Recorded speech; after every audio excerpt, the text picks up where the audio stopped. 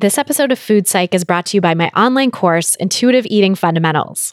If you're ready to break free from diet culture and reclaim the life it stole from you, learn more and sign up at christyharrison.com/course. That's christyharrison.com/course. Welcome to Food Psych, a podcast about intuitive eating, health at every size, body liberation, and taking down diet culture. I'm your host, Christy Harrison, and I'm an anti-diet registered dietitian, certified intuitive eating counselor, and author of the forthcoming book, Anti-Diet: Reclaim Your Time, Money, Well-Being, and Happiness Through Intuitive Eating, which is available for pre-order now. Join me here every week as I talk with interesting people from all walks of life about their relationships with food and their bodies. And by the way, on this show, we bleep out diet culture stuff like weight and calorie numbers, but we don't censor swear words or other adult language, so listener discretion is advised. Anti-diet revolution, we're for health at every size.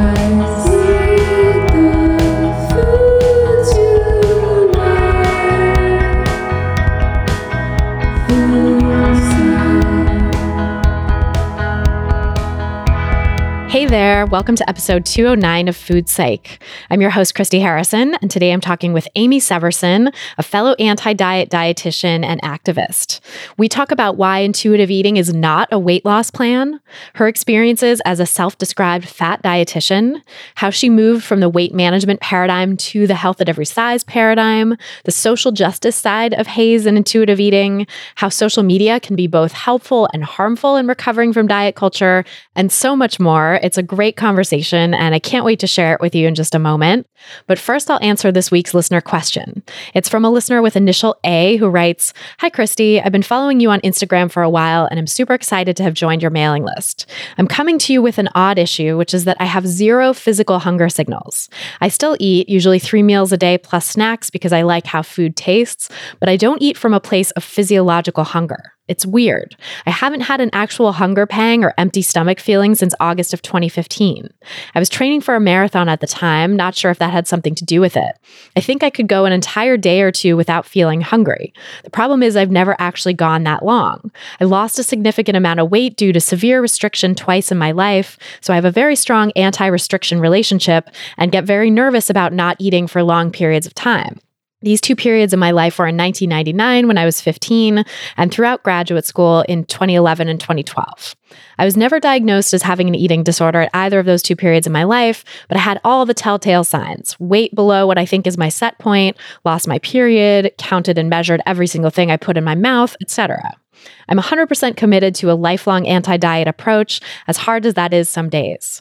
I feel so disconnected from my body, though, given that I don't have hunger cues to guide me during this process. I've had a number of blood tests taken and physicals done over the past few years, by the way, and in all cases, I'm told I'm very healthy. Doctors seem fully unconcerned about my lack of hunger signals, which surprised me at first.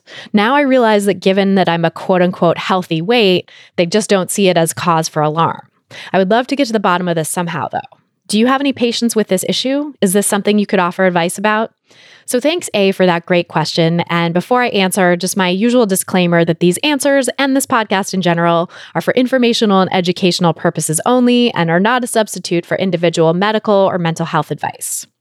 So yeah, I first of all want to send you so much compassion because it sounds like you've been through a lot in your life and your relationship with food. And you've definitely had some seriously disordered eating during those periods in your life. And it sounds like you've come a long way in your recovery since then, in the sense that you really want to do right by yourself now and not restrict and deprive yourself, which is awesome. So it sounds like great self-care that you have this, like you said, strong anti-restriction relationship with food. And that's really so common and so understandable when you've gone through periods of famine, which is really what it is, right? When you've deprived yourself through dieting and disordered eating, it's like your body is going through a famine. Your body can't tell the difference between quote unquote self-imposed famine and famine that happens for external reasons. It just knows that it's deprived and starving and in danger. And so your body reacts to that, right? And it's really great that your conscious mind is not putting your body through that anymore, is trying to help you not restrict again. But it also sounds from your question like you still do have a bit of a restrictive mindset in some ways. There's this diet mentality there that I think, all of us have to some degree and have to really work to root out. And that stems from internalized diet culture beliefs from growing up in this oppressive culture, which is diet culture that sucks all of us in from such a young age. So the things that are standing out to me in your question, the biggest one is the sentence where you say, the problem is I've never actually gone that long. That really jumped out to me as being emblematic of the diet mentality. I think what you're saying in that sentence is that you could go a couple days without feeling hungry, but you've never actually gone that long without eating, right? And why on earth would you want to do that? Why would you ever want to go a couple days without eating? That's not okay.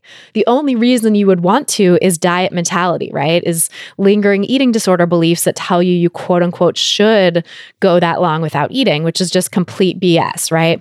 No one should go long periods of time without eating, whether or not they quote unquote feel hungry at the physiological level. And we'll talk a little more about that in a minute because I have a hunch that you actually are getting some hunger signals that you just are not recognizing.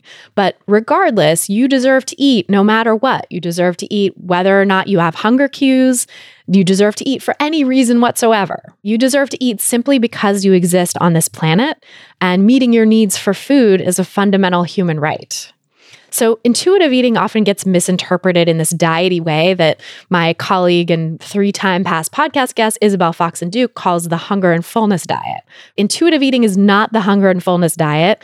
You do not have to wait until you feel physiologically hungry in order to deserve to eat.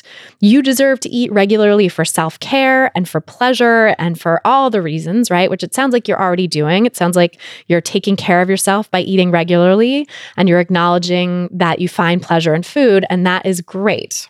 That's not to say that maybe you don't also need to eat more at your meals and snacks, because it sounds like, I really can't tell from your question, but some people still skimp on food, even with a 3-meal and 3-snack structure, because the diet mentality can find a way to restrict even with that framework, right?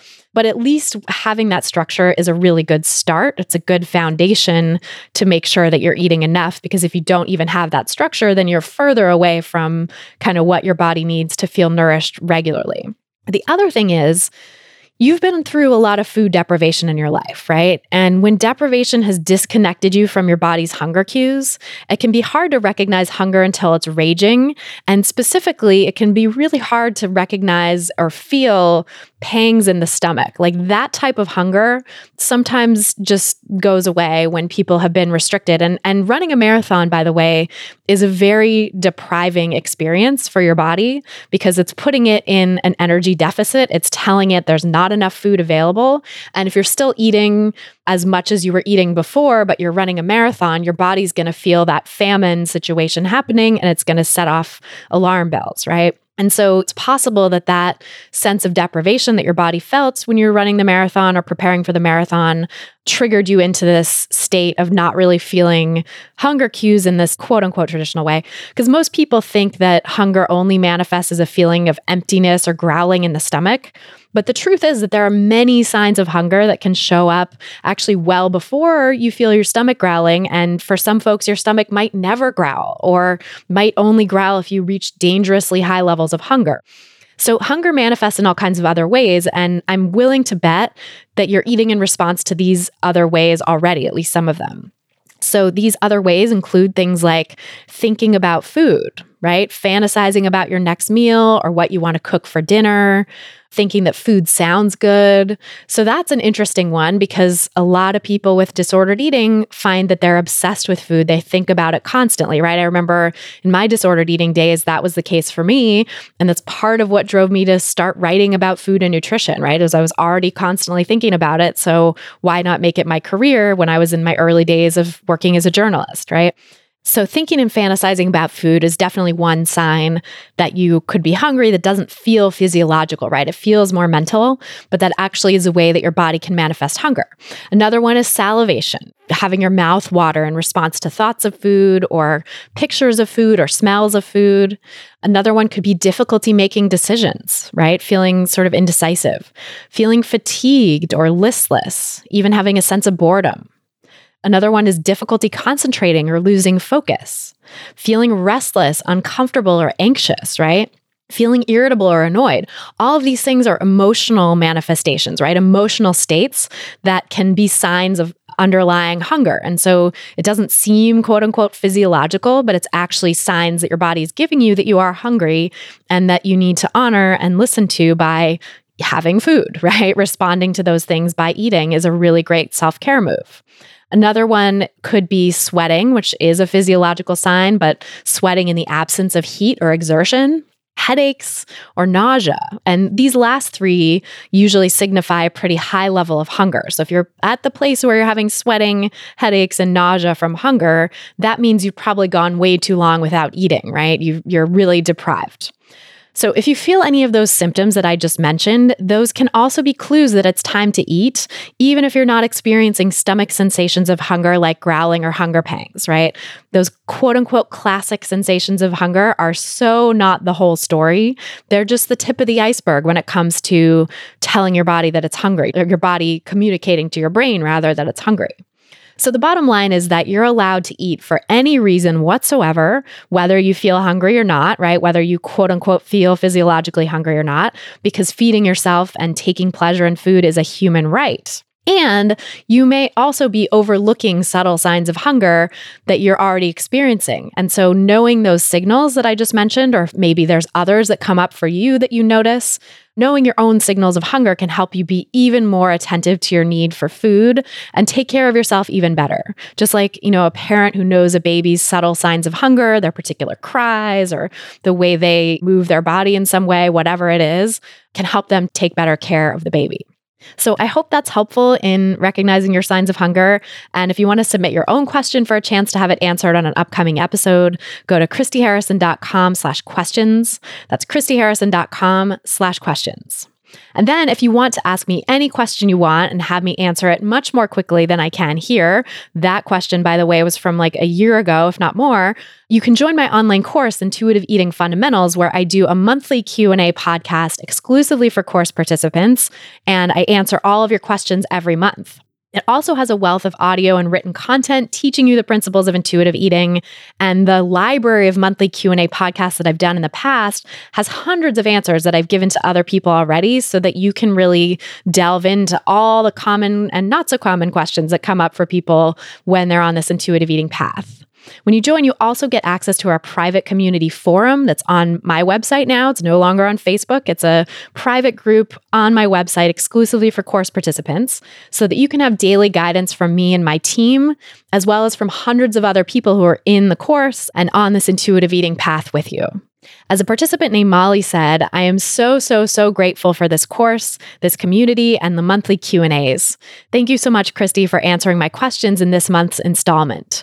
It's honestly so special to hear a personal answer to my question, and I'm met with great ease and reassurance that where I am is okay. Another participant named Kate said, I cannot thank you enough for this resource and the online community you've created. It's a vital buffer against diet culture. If you're ready to join them and break free from diet culture to reclaim the life it stole from you, you can learn more and sign up for the course at christyharrison.com/course. That's christyharrison.com/course.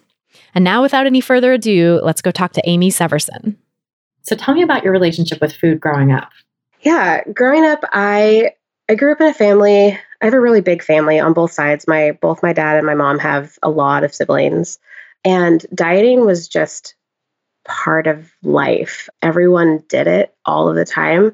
So one of those things that because everyone did it so much, and particularly the women did it so much, you kind of grew up, well, at least I grew up, really feeling like that's just what you did when you became an adult was dieted. You cut your hair short because that's what they did, and then they went on a diet. So it was just really normal. I remember my mom doing diet after diet when I was younger, when I was a kid, and just never being satisfied with her body and never being really comfortable and okay. And she was a single mom and was kind of always in and out of the dating scene. And I think that probably played into it a little bit for her too. But dieting was just so normal. And I don't remember, if I think back, I don't remember ever having a super normal, quote unquote, relationship with food. There was always some pressure to eat certain foods, like eat your vegetables, or to lose weight somehow that I can remember, or like avoid certain foods because they weren't good enough or healthy enough or on so and so's diet that they were following. And that was just kind of my whole childhood. I don't think I started any explicit diets until I was probably middle school ish, but I became like super aware of my body size and being a little bit bigger. And I come from a bigger family, like everyone is a little bigger, and that's okay. It's just kind of how we are. But it was bad for me, you know. I remember it was one of those stupid things in elementary school where they weigh you in front of the entire school and then like everyone talks about it, which is just super great. Oh, horrifying. Yeah, like why did they do that? I really hope they stop. Like I hope that's over. I kind of doubt it, but I can hope. I know. I feel like that public shaming of kids for their weight has just increased with like the BMI report cards and the supposed obesity epidemic, quote unquote. There's just more and more terrible weight stigmatizing interventions that are happening to kids now. Yeah, exactly. And it's like that was a big moment for me when I realized like where I sat in comparison to the rest of the class. And it was the first time I was really like I want to say like intrinsically motivated to lose weight, but it wasn't intrinsic. It was definitely a lot of societal pressure and societal fat phobia. But I also had this like really strange dynamic with my body growing up. My dad was with a woman during my like early childhood who was very, very body shamey to both me and my older brother. But she would like hide our Easter chocolate from us and tell us that we didn't need it because we would gain too much weight. And I was 5, and there was also a lot of like wrapped up in like what you're supposed to be like as a woman, like how you're supposed to be there to please men. And so it was all very aesthetic and very like, you're supposed to be sexy, which, yeah, let's just hypersexualize 5-year-olds forever. And yeah, that is terrifying. Yeah. So my like whole childhood was just wrapped up in this like food rules and weight shame. And then it all kind of got a lot more intense when I saw my first dietitian when I was 11 or 12. Terrible experience. She was the only dietitian in my hometown, which is not the case anymore, but she was the only dietitian in my hometown. And I remember she put me on this like really restrictive diet. Like looking back as a dietitian now, I'm like, oh my God, why did you do that to me? And she like weighed me and measured me in her office. And I went weekly, and it was so intense. And I also have, my entire life, I've had really bad, well, on and off, really bad IBS. And like there were a bunch of foods that were very clearly triggering me during that process. And I would get kind of sick, and it was just kind of okay because it fit within my meal plan. And it was all calorie counting at the time. Like what you were eating didn't really matter as long as it fit within the calories. So I ate some really gross food, just trying to like fit into that really restrictive calorie diet as a 12-year-old. Surprise, it didn't work. I don't think I've ever lost any significant amount of weight.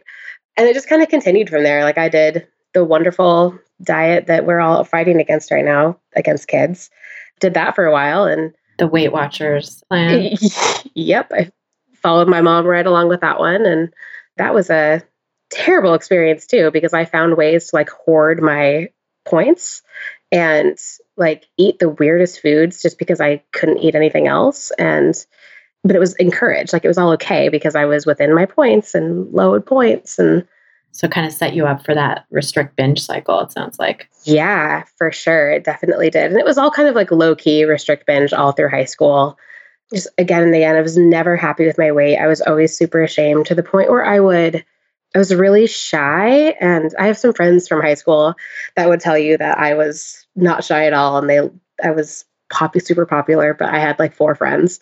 And those are the only people I would talk to. Everyone else, I was really afraid to ever really be known to because it left me open to criticism. And I didn't want my body to be shamed. And that was just such a deep fear for me that I really like hid in the shadows. Had any of your peers ever criticized your body, or was it mostly just from your family? I had a few comments from peers, but it was never a lot. It was never really explicit. Most of it was from my family. Everyone from grandparents to very loving concern from my parents and sibling. And it was always very loving. It was never mean intended, but it was a lot. It was a lot. But my peers were never explicit about any of it, which is, I'm lucky in that way that I didn't have this really super negative experience, but it felt really implied for me. Like microaggressions, not macroaggressions. Exactly. And it took me a long time to realize that those still matter, that those are still very real and very harmful and can really stick with you. So I think my relationship with food it spiraled from this just like low key disordered eating to an eating disorder right after high school. My mom passed away when I was 18. She had breast cancer, and it was a very quick and very rapid. And my mom was definitely the closest person in my family to me. And I lived alone with her for a really long time. And so I was just really close with her, and it hit me really hard. So I spiraled pretty quickly into some severe binging. I had been restricting quite a bit before that. Just, I don't even know why. Some of it was like IBS symptoms. I was avoiding certain foods. Some of it was like this new love bliss that I was, I guess, this is what my aunt told me. And then after that happened, I kept restricting, but I would also start binging really severely. And I was really depressed and really just going through a lot of stuff and really, grieving. And that intense binging and restricting lasted for years, to the point where I would spend time like curl up in the corner of my room crying because I just couldn't stick with my diet because I'd binged again. And my husband, bless his soul, just like would come up to me and try and comfort me and tell me that, it would work again next time, because he was just trying to comfort me as best as he could. And I was just torn about it. But that lasted for all through college, actually. I was still kind of in that process. It's interesting you mentioned, like, with your husband, that he was able to comfort you or try to comfort you, and he knew about it. Did the sort of new love bliss, when you were first dating, did you worry that if you started eating more, that was going to change your relationship? Was there any of that in there where you were like trying to diet for his approval? Oh, for sure. Yeah. We went to high school together, and he was like one of the popular kids in school. And like his girlfriend before me was this like athlete and complete opposite of me. And I felt that very, very real. Like it was very present for me. And down to like, this is where people started to make comments of like, really? Her? You're with her? And I was really afraid for a long time that if I changed at eating, if I wasn't as athletic as he was, or as I thought he wanted me to be, then he would change his opinion of me. Come to find out, it's all these years later, we're still together. So that's obviously not the case. But thank God. But it was really, really real for me. And it kind of kept driving me to this restriction. And it sounds like you had been told also by like your old stepmom or dad's girlfriend or whatever, that was literally a key to male approval. Yeah, it was like super explicit by her. And then it was just implicit in the rest of my family too. Like, when you're dating, you try really hard to diet and be thin, and maybe men will still like you if you gain weight once you're married. Yeah, there's a lot of messages in that, a lot tied up in that. Yeah, so much patriarchy in addition to the weight stigma. Yeah, and it's another point too. I come from, part of my family is really, really religious. So I grew up with this really like kind of like overhanging, shameful kind of attitude.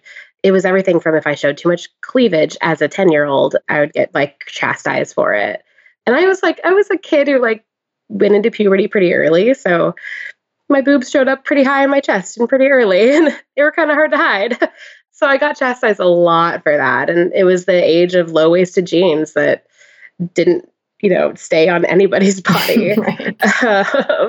So there was like, everything was working against me in that. Like, hey, look, here is every inch of skin that my super religious grandparents told me that I'm not supposed to show. And all these like systems of oppression really kind of existed in my life and had these really overlying rules that I just kind of applied to myself and didn't really realize I was doing.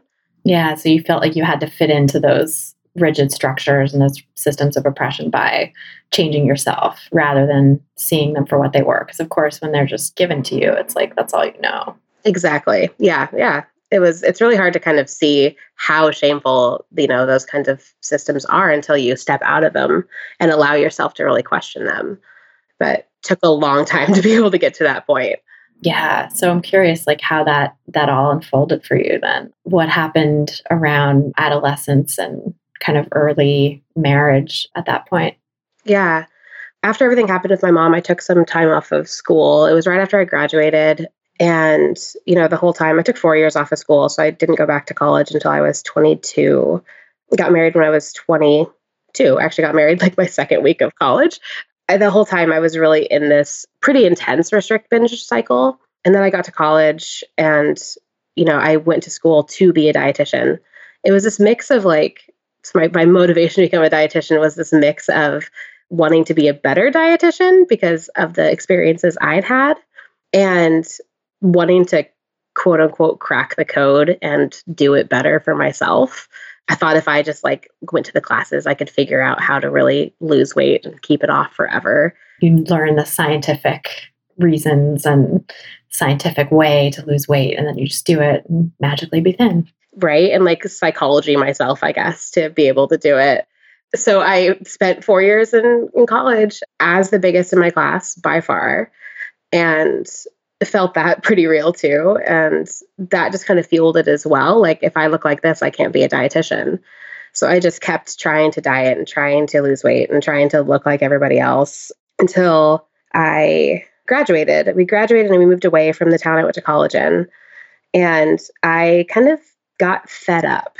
I just was exhausted. I was exhausted of just feeling like a failure all the time. Because every time I would binge, every time I would quote unquote fail a diet, I felt like a failure. So I started just frantically looking up eating disorder therapists. And I booked an appointment with the first one who responded to me and told me that they had open availability. And thank God I did, because all these years later, I'm actually still seeing that person. And it was life-changing for me to start that process. That is amazing. And also shows a lot of foresight that you were able to see, okay, this is not this is disordered behavior. I need help with this. And I'm going to reach out to someone. Because I think in diet culture, especially for people in larger bodies, the tendency is just to blame yourself and feel like you need to diet harder, which it sounds like you did for a while. But then eventually you sort of were like, okay, I can't do this alone. I need help. Yeah, I'm not really sure what it was that made me switch. Health at every size was not a thing for me at that point. Intuitive eating was probably a term I'd heard very vaguely from another therapist, but it didn't apply to me until I was thin. It was all very vague and amorphous. But I did have this weird, all through college, at the very least, all through college, I had this very intense feeling that I shouldn't, as a dietitian, I shouldn't be telling people to avoid certain foods or be that restrictive, as restrictive as these ridiculous diets all tell us to be. And I have no idea why I had that feeling and no idea why I didn't listen to it for myself. But it was just so intense, to the point where people would start to talk about these diets and I would get mad and I don't know why. But it was so real. And I think that's probably whatever that piece of me was really pushed me to seek out someone who could help me. And I'm really glad that I found the person that I did, because it all kind of went from there. Yeah. What did you start to learn in therapy that helped you change your relationship with food? Yeah, I think within the first couple sessions, the first couple were obviously me just spilling my soul. And within 2 or 3 sessions, I swear, is when she started to talk with me about HAES. She started to talk about health at every size. And I'd never heard of this before. And I was baffled. And I think it took me a while to really believe it. I read a few really straddle the line books about binge eating and about restriction and about weight loss. Really wanted to believe those ones. Really wanted to believe that the key was to lose weight and then it would all just kind of be better. Right. Losing weight will magically cure your binging. Right? Yeah, that's not true. Nope. Not true at all. And I just it. I think it took some convincing and just kind of slowly reading more and more radical books and listening to more and more radical podcasts. And it really kind of started to click. And then we started to talk about intuitive eating. And, at this point I wasn't a dietitian at this point, but I was a DTR, a dietetic technician. And so like I felt like I knew all this nutrition stuff. So it felt so weird to me to be having someone else like tell me there's a different way. Like there's more than just making sure you get X amount of whatever in a day. It was shocking to me. It was shocking to my brain to realize that it could be different. Right, especially after you'd done this whole degree and you had done the dietetic technician registration. There's so much emphasis on numbers and counting and all of it that, yeah, it is just such a radically different thing to think nutrition and these minutiae are not the only way to see the world and to see your relationship with food. Yeah, exactly. And I'm really glad I learned all this or started on this process before I became a dietitian. I feel like it saved me from feeling more shame about some of the early things that I've done. Should say that. So I feel lucky, really lucky in that regard. Yeah, and really lucky that I found the therapist I did. It was serendipitous, I swear.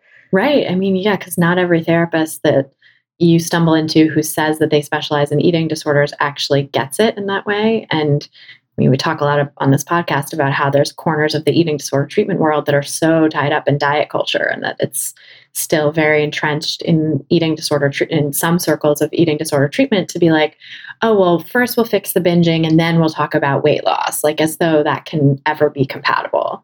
So Exactly. the fact that you stumbled into someone who really understood HAES and the research on how like you can't dieting is not compatible with eating disorder recovery is, yeah, incredibly lucky.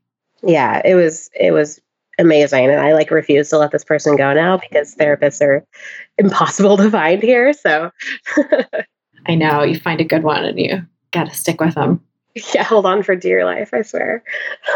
How did your recovery unfold from there then? Like it sounds like you had some resistance at first for sure. Yeah, it was a while of resistance. I couldn't tell you how long it was, but it was a lot of bargaining almost, kind of trying to like negotiate my way through the process. Like, well, but I'll lose weight when I do this, right? Like when I eat intuitively, it means that I'll lose weight because I'm not binging, right? And now I see that reflected in my clients all the time.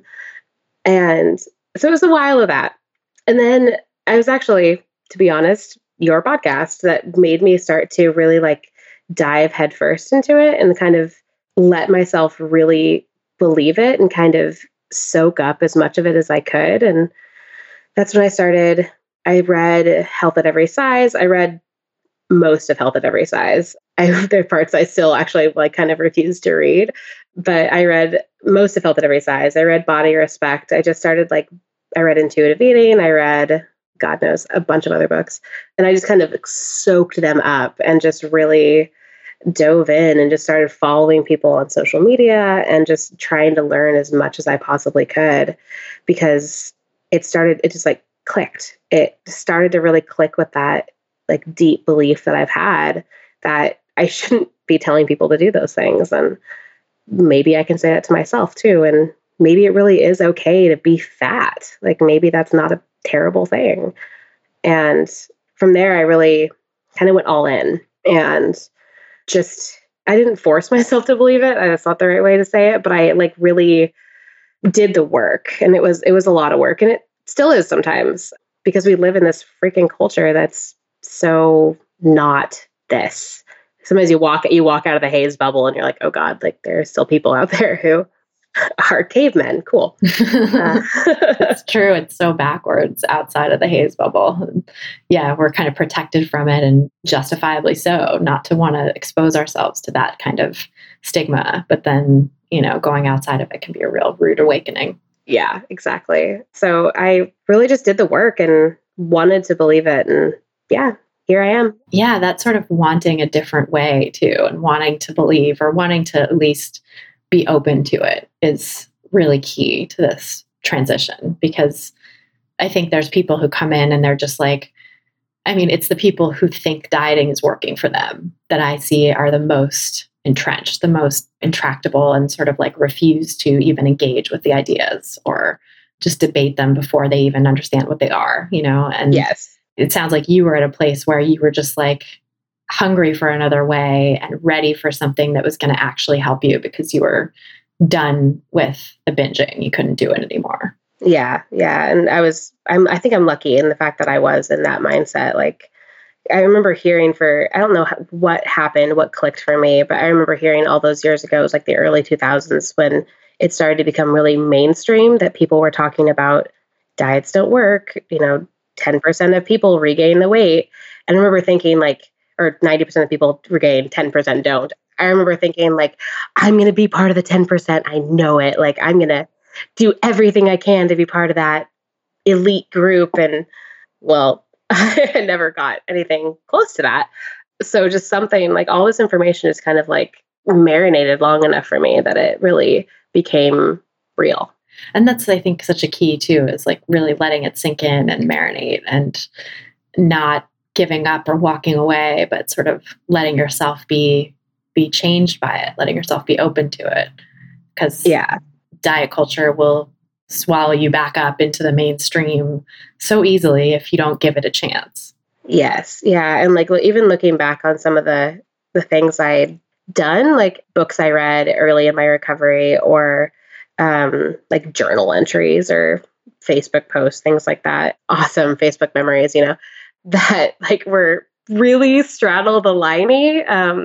I'm not a very like open. I don't share everything on my personal social media because I am with a lot of family on my social media. It's a little bit of a protection thing, but so I would do these like really vague posts that were just super straddle the line. And I look back and I'm like, ooh, like, oh, hello. That's where I was still thinking about it. And I'm really glad I stuck with it through that because that's the point where if I had kind of stopped, if I had kind of let that be the place where I felt comfortable, then I would have been completely swallowed by diet culture again, especially like when and if in the future, like health problems come up or any of those things that like lean you into diet culture a little bit more. It would have been so easy just to kind of fall back into the swamp. Yeah. So you kind of had to like really walk away from it. And that's interesting too, the sort of, I think about that a lot that because I went through the straddle the line phase too. I think we all do, but like what makes some people kind of go through that phase to the other side where there is so much more freedom and clarity versus staying and, I think we've all seen this, all of us in the Haze community seen this a lot recently, especially on social media, where there are these people who are in the straddle the line phase that are just fighting tooth and nail to stay there and justify it, to justify why the straddle the line place is good and they're right and they can have weight loss and intuitive eating and that, anti-diet can mean weight loss or Haze can mean weight loss, intentional weight loss. And it's just like this mindset of fighting so hard to stay in that place, that really unhealed, sort of unfree place is just antithetical to true healing and also kind of foreign to me personally, because I do remember fighting and debating when I first heard about Haze. But I think as I got into it more and more, and as I even got into that straddle the line place, I was certainly willing to be called out or called in by Never Feels Good, but like to have fellow professionals be like, hey, actually this thing on your website is problematic, or actually saying that to a client isn't really helpful. Here's a better way or something. Like, I think I knew enough to know what I didn't know, or to know that like maybe other people who've been doing this longer than me have some things to say that are important. And I should listen to them when they say like, hey, that thing on your website is problematic, or maybe don't say this kind of thing to a client, but say it this way instead, or whatever, giving me supervision or just peer feedback was extremely helpful. And I was able to hear that and do better versus, the people that we see on social media kicking and screaming and fighting for their fence straddly position are just unwilling to hear that feedback. And it's not getting in there, and I think it's just interesting to me how different people can be on that front. Oh, totally. It's like, I feel like that's like the threshold where you cross that like Dunning-Kruger threshold where suddenly you're like willing to realize that or able to notice how little you actually know. And it is like, I'm way more willing and actually kind of crave being called out now versus then. Like, I think it would have like hit me really personally to be called out back then. Now it's kind of like, this isn't a personal attack. I appreciate you trying to help educate me in this process. But it took a lot of work to get here and a lot of acceptance. It's a very vulnerable place to sit, but it's very important because there is so much about this I don't know. I didn't create HAES. I didn't create intuitive eating. It wasn't even created in my lifetime. And there are so many more marginalized groups than me and that I'm not included in.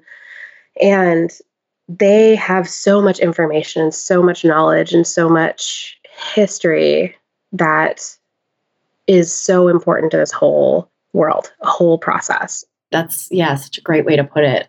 And that ability to depersonalize it and to say, like, this isn't just about me. This isn't about me at all, really. This is about this larger movement and the effort to do no harm or to do better. Maybe I can give up my own personal feelings of being attacked or feeling defensive in service of something larger than me and allow myself to be changed or to grow from the input from these people with such valuable perspectives. Yeah, for sure. And like, it's also very real to still feel attacked sometimes and to still, really take it personally, which happens. We're human. And to be able to, have a space where you can unpack it, where you can like avoid that knee-jerk reaction of emotionality that maybe is not the point, is super important because then we can really learn. When we have that knee-jerk defensiveness, it's actually a sign that we need to take a step back and see what it is that we are feeling defensive about. Like, why are we feeling so attacked? Right. What is it about this idea or this person's way of approaching us or whatever it is that's making us feel attacked? And it's not about them. It's about like something in me that maybe needs attending to.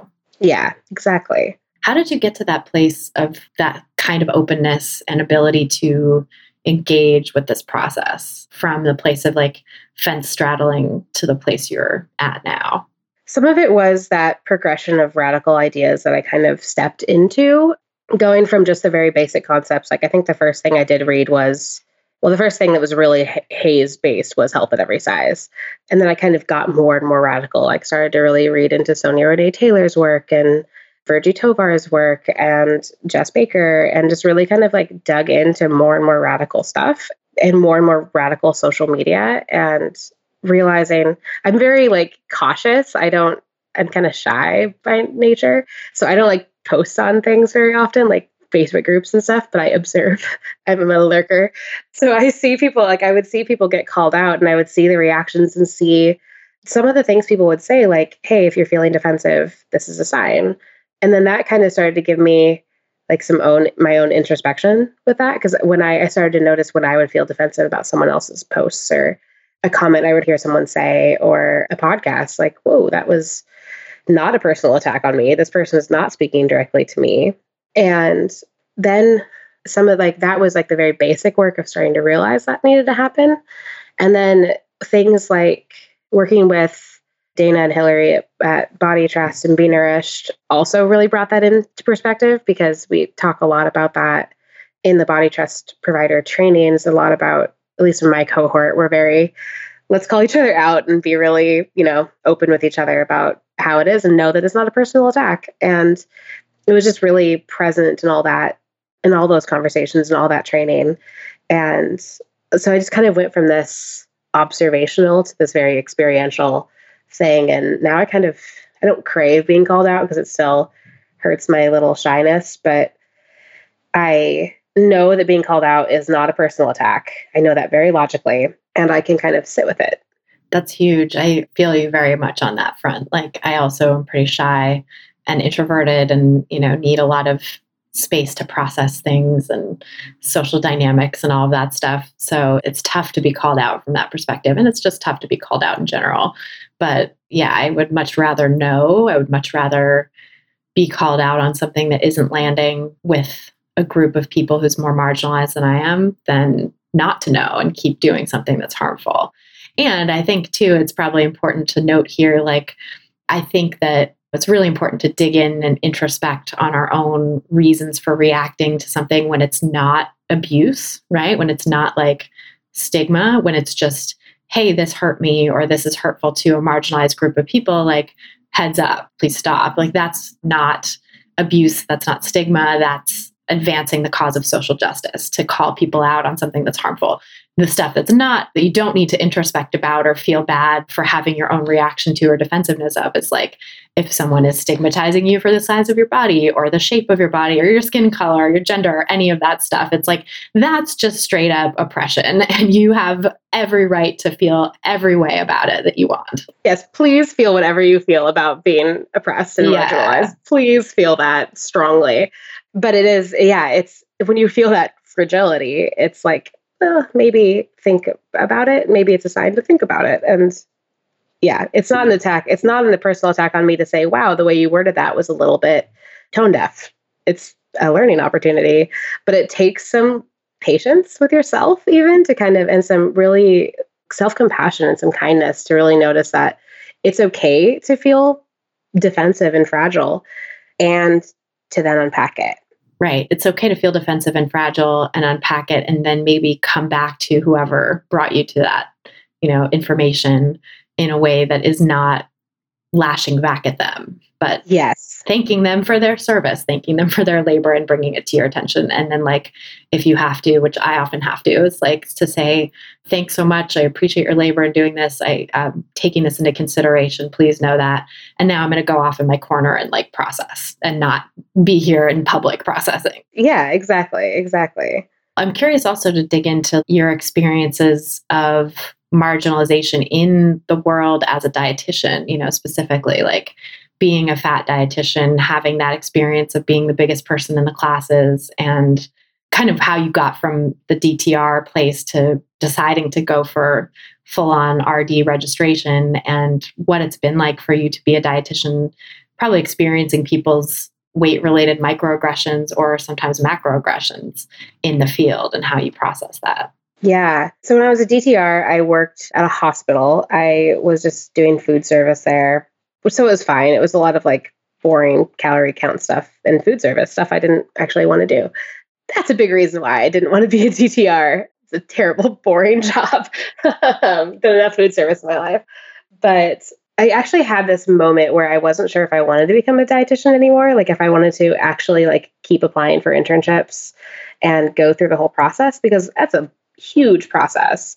And I was feeling really unsure because I didn't know how I could be a dietitian and like reconcile all these traditional dietetic processes like weight loss and even like MNT, like medical nutrition therapy. It was really hard to reconcile with HAES and with intuitive eating. And even then, and especially now, I have pretty radical feelings about health at every size and intuitive eating as a dietitian. Like I don't like to talk about nutrition with anybody unless it is relevant, like extremely relevant to them. I don't feel like a lot of people need to just sit down and talk about nutrition because I feel like they know it. The gentle nutrition principle of intuitive eating is one I feel like they don't need to hear from me. I will bust some myths and then we can move on because it doesn't need to be this big thing. But having those beliefs even then and trying to reconcile it with what a dietitian is quote unquote supposed to do and supposed to be was an interesting process and took some unpacking and some kind of figuring out. And then I realized that it was okay. That was okay. And being a dietitian could still help get me where I wanted to be, which is helping people in this way. And so I applied for internships. I was lucky enough to get into, I did a really fast internship, which was amazing, but I was lucky enough to get into an internship where one of the instructors is health at every size informed. And they had an opportunity at our orientation to do the little poodle science video. And I was like in the back corner, like clapping and excited. And it was great. I had like I didn't know that there were any dietitians, especially as instructors in the internships, who were like this. It's not advertised. Well, at least it wasn't. I think there are more now that are health at every size focused, but not many. Who was it? Was it anyone we know, or? It was Allison Harmon at Iowa State. Okay. Oh, that's awesome. Yeah, it was. She wasn't even my instructor, which was sad for me. But she was there, and I was adjacent to her, and it was wonderful. So it was a really great experience. Like even just to see all these people watching poodle science for the first time was like, oh my God, look at them all see this. Oh, that video makes me cry literally every time. Right. I know. I can't watch it anymore. So that was just like, that was such a good experience to like start that whole process. And I did a distance internship. So I got to choose all my own preceptors, and it was in the hospital that I already worked at. So I knew all the dietitians that I did my like clinical rotations with, and it was all in a pretty small community here. And so that was interesting. But when I did a lot of it's interesting, and I really tried to bring Hays and intuitive eating to most of my sessions that I got to dictate. That's awesome. It's hard. Yeah, it's got to be challenging in an environment like that, right? Yeah, especially with, your preceptors, they have certain goals and certain things in mind. And I did a brief stint with an outpatient nutrition clinic, and there were some challenges there for me because I felt like I saw myself in a lot of the clients who came in. It was a diabetes clinic, and I have a pretty big interest in diabetes. My husband is type 1 diabetic, and so it's just very much part of my life.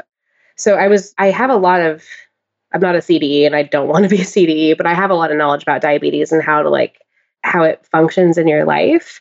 But I saw so many people come in with it was type 2 diabetes was more common than type 1 to come in, at least the ones that I saw, because the dietitians who worked with type 1 didn't want to work with me quite as much.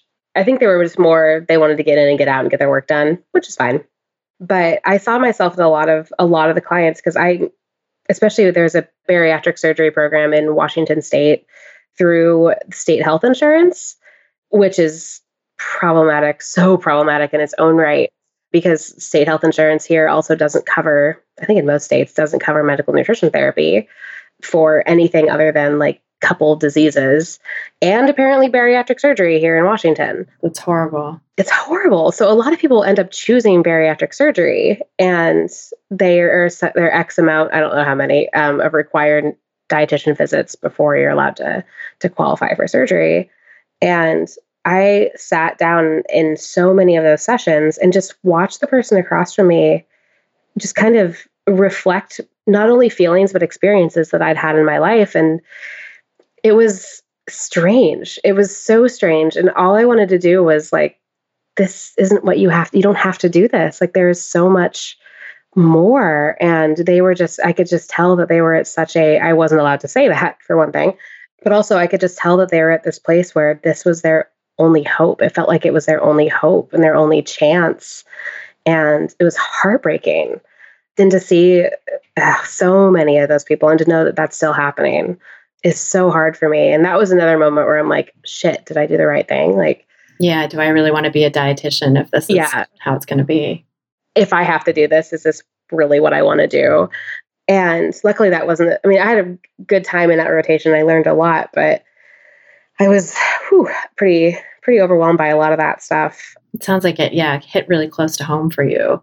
And you weren't allowed to kind of bring in the Hays and intuitive eating stuff that had been helpful to you. So must have felt very stuck.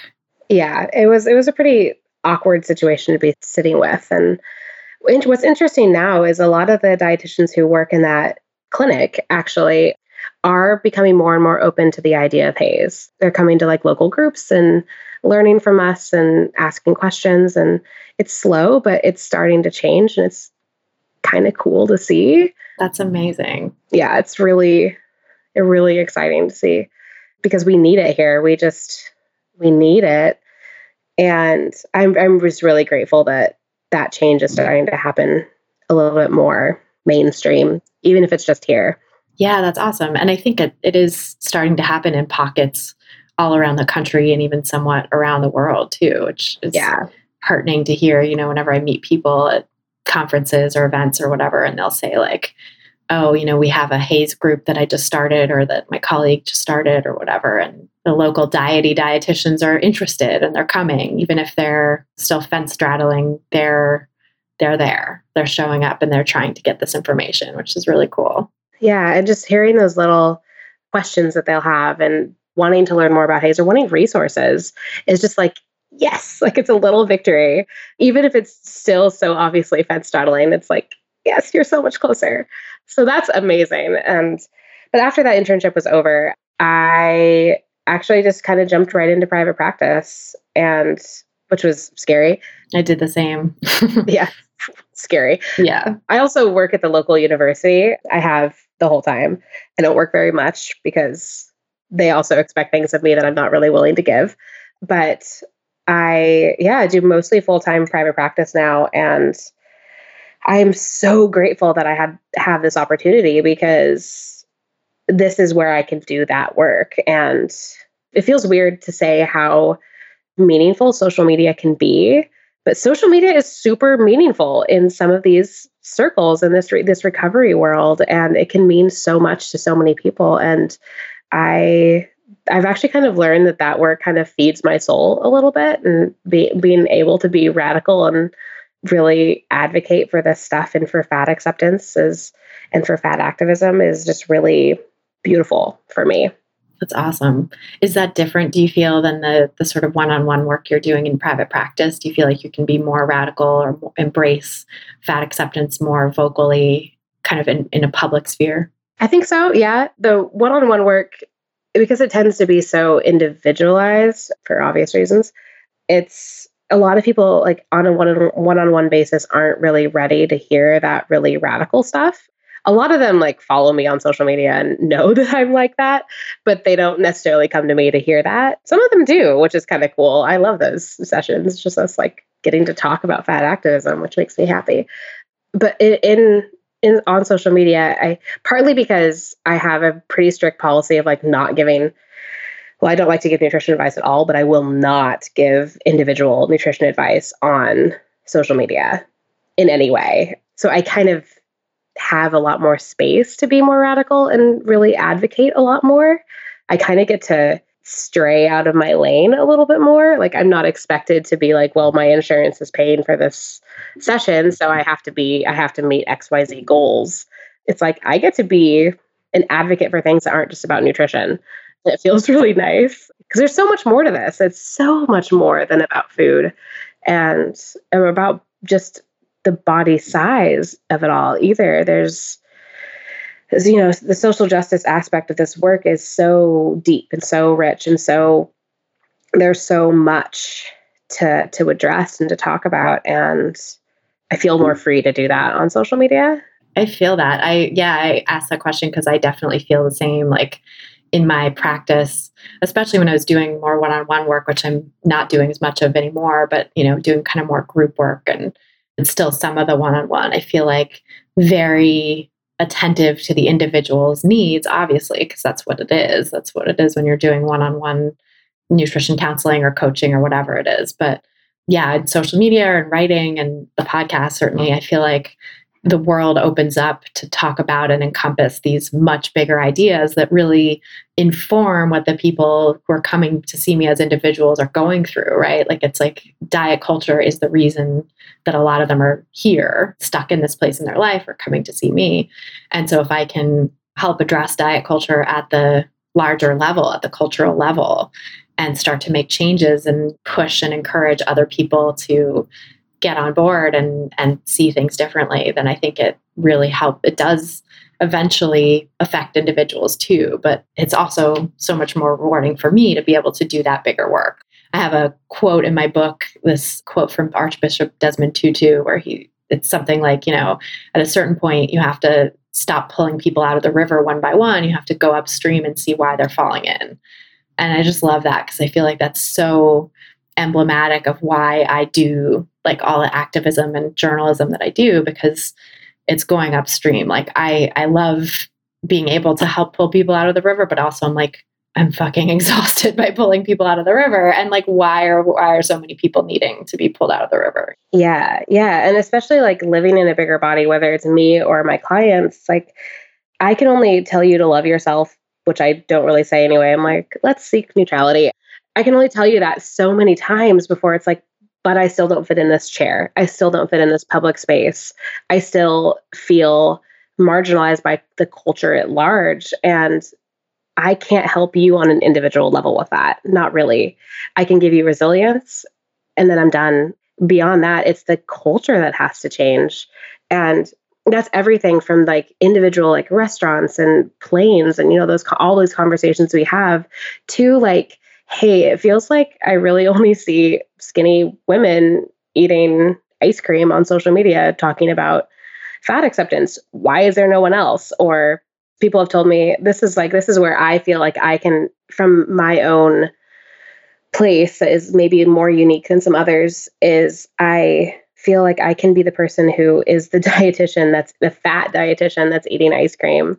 I like actually refuse to put pictures of like my salads on Instagram or like me working out on Instagram because one, I don't need to prove to anyone that I am whatever. I don't need to prove to anyone that I eat vegetables or that I exercise. That's mine if I want it to be. And that's it. And I feel that very strongly for everybody. And I also don't feel like we need another dietitian who's eating vegetables on Instagram or making healthy quote unquote substitutes in their recipes. We don't need that. And so I like have a very strong personal policy to like avoid anything that ever looked like it came out of one of my mom's diet books. It's just super strong because there isn't that. That's really hard to find. And, if I'm going to post pictures of the McDonald's I got with my kid, then super cool because that's real. That's what I eat. And I mean, sure, maybe I eat vegetables too, but that's not the point. It's just so far from it. And like normalizing and validating people's ability to eat those kinds of foods that diet culture deems bad, especially for someone in a larger body, like especially as a fat dietitian, to say, hey, look, I can do this and you have permission to do this too. And modeling that, because, we were talking a little bit earlier off mic about how there was no one kind of modeling to you what it would look like to be a fat dietitian and like a Haze dietitian before you stepped into the role that you're in now. And so to be able to offer that to other people is really huge. And I think is culture changing for sure. So much more so than if you were to be like, and also here's my salad. Like, because that's just like, the world does not need any more of that from dietitians in any size body or any person in general. Like, I feel like there's diet culture does way more than enough of that for everybody. Yeah. And I think that's one thing I definitely get from like working with individual sessions is I actually kind of get to hear the client's needs of what they like, what representation they want to see. And if it's something that I can offer, I kind of want to try to offer it because no one else is. Well, I'm sure there are some people doing it, but there are so few people doing it that it's not saturating. It's not the message we take away. And because of all of that, like this has become a very passionate thing for me. Is just like I have like a little sticky note next to my chair at my office. I write down, someone's like, well, I'd never see, or someone kind of shamed this frozen meal from Trader Joe's. And that's what I have on a regular basis. Like that made me feel really bad. I'm like, all right, let's talk about frozen meals sometime on social media. Let's talk about this. And it kind of gives me an opportunity, like one, to kind of see what other people need, what other people are seeing as a lack. And if it's something that I can offer, I want to offer it. If it's not something that I can offer, then I want to help them find those people who can, because there are those people too, like people who are searching for dietitians of color or male dietitians or fat men dietitians or anyone talking about male body image, all these other areas that we're lacking. I want to help them find that, because having representation and really feeling like you are not only that people like you exist, but that you are valid in this intuitive eating and health at every size space, where it means eating ice cream for dinner or whatever weird fears we have about what intuitive eating means for us, never eating a vegetable again kind of fears, that those are, you get to exist. You get to be represented and seen and just be in the space as well. And it's kind of hard to see when there's a lot of salads and a lot of thinness floating around. Right. It can take over. And because that stuff is so the norm in diet culture, and that's so like salads and thinness and glorifying thin people, maybe eating ice cream or like, oh, look at me, I can eat whatever I want and also am thin. Like that's just so the same old in diet culture. That's so the norm of it that it's not really going to affect change. And I think can actually be really triggering to people who are new to this movement, especially, and especially the folks who come in and like maybe have been galvanized by some of the radical fat acceptance messaging and history and roots of HAES, and then see that like the HAES hashtag on Instagram is taken over by thin people, some of whom are actually talking about intentional weight loss, and tagging their posts as, or like weight loss journeys, right? Like someone in a larger body who's like, performing health to try to get out of a stigmatized group. Yeah, that is not helpful. That is not, and that can actually set people back a lot. I mean, I always say like, social media can be so helpful and such an important tool and asset, or it can be so detrimental. And you have to really proceed with caution. And I think pick and choose your sources very carefully, which is why I like curate my guests so carefully on the podcast too. Because I'm like, these are people who have messages I want to support. And maybe don't just click the hashtag at random and expect, that to not trigger you, because it probably will. Yeah, I'm a pretty big advocate for not following any of those hashtags. And it turns out, like, with some of the things I've seen over the past few days in particular, I'm really glad that I am not following them and I haven't told anyone else to follow them, because people are like co-opting these terms and these hashtags in order to, I don't know why they're doing it, but use in their weight loss journeys and but it's just good for me to do this, or I love myself enough to do this. Oh, it's all bullshit. It's all bullshit. All bullshit. The love yourself thin diet. That's just, just as ineffective and stigmatizing as any other diet. It's still a damn diet. Yes. So funny, like how and there's this one person that I think a lot of anyone who follows me on Instagram and has followed this debacle over the last few days as we're talking, although this will probably air months from now, but sometime over the summer, late August, early September, this has all been going down. There was some drama. There was some drama, yeah, from people who like call themselves anti-diet and are somehow trying to co-opt the anti-diet and HAES ideas for, and saying that like intentional weight loss is compatible with that, which it's just not. And it's so tough, I think, because again, that's the people who are in that fence straddling place, who are trying to, and arguably also kind of using intuitive eating and anti-diet and HAES for their own ends, maybe not that interested in actually knowing what they are, but to give them the benefit of the doubt, maybe coming into these movements and have some good faith effort to try to learn about them, but then they have their other foot so squarely planted in diet culture and in this like business model that thrives on weight stigma that it's really incredibly harmful. That fence straddling is so harmful. And I think that's something that, when people are new to this movement, it's hard to understand maybe, like why can't we have both? Why can't we have HAES be for the people who need HAES, quote unquote, and then weight loss be for the quote unquote people who need weight loss, and everybody gets what they need. And it's so hard to like explain why that doesn't work without triggering the criticism of like, well, you're so black and white, and why are you lacking in nuance? And it's like, yeah. Oh my gosh, yes, that argument.